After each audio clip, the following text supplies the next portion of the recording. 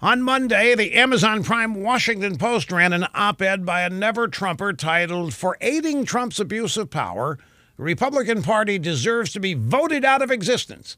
Doesn't matter who wrote it, not going to mention the name. He said that the GOP sold its soul to President Trump. The author lists a bunch of grievances going back to the 2016 campaign. It's the same complaints that we've heard over and over for 3 years, like, how dare Trump criticize John McCain?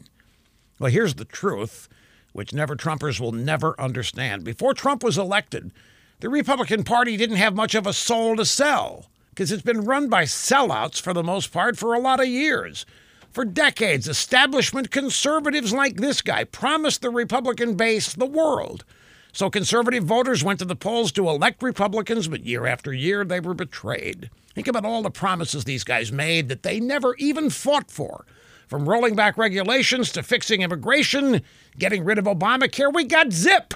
President Trump has earned his 90% plus approval rating from the Republican base because he is doing what he promised to do. It's very simple. He fights back against the left and against you swamp-dwelling deep state establishment Republicans. This is why President Trump has become the soul of the party, unlike the soulless, never-Trump sellouts, who we now wonder if they ever really were on our side.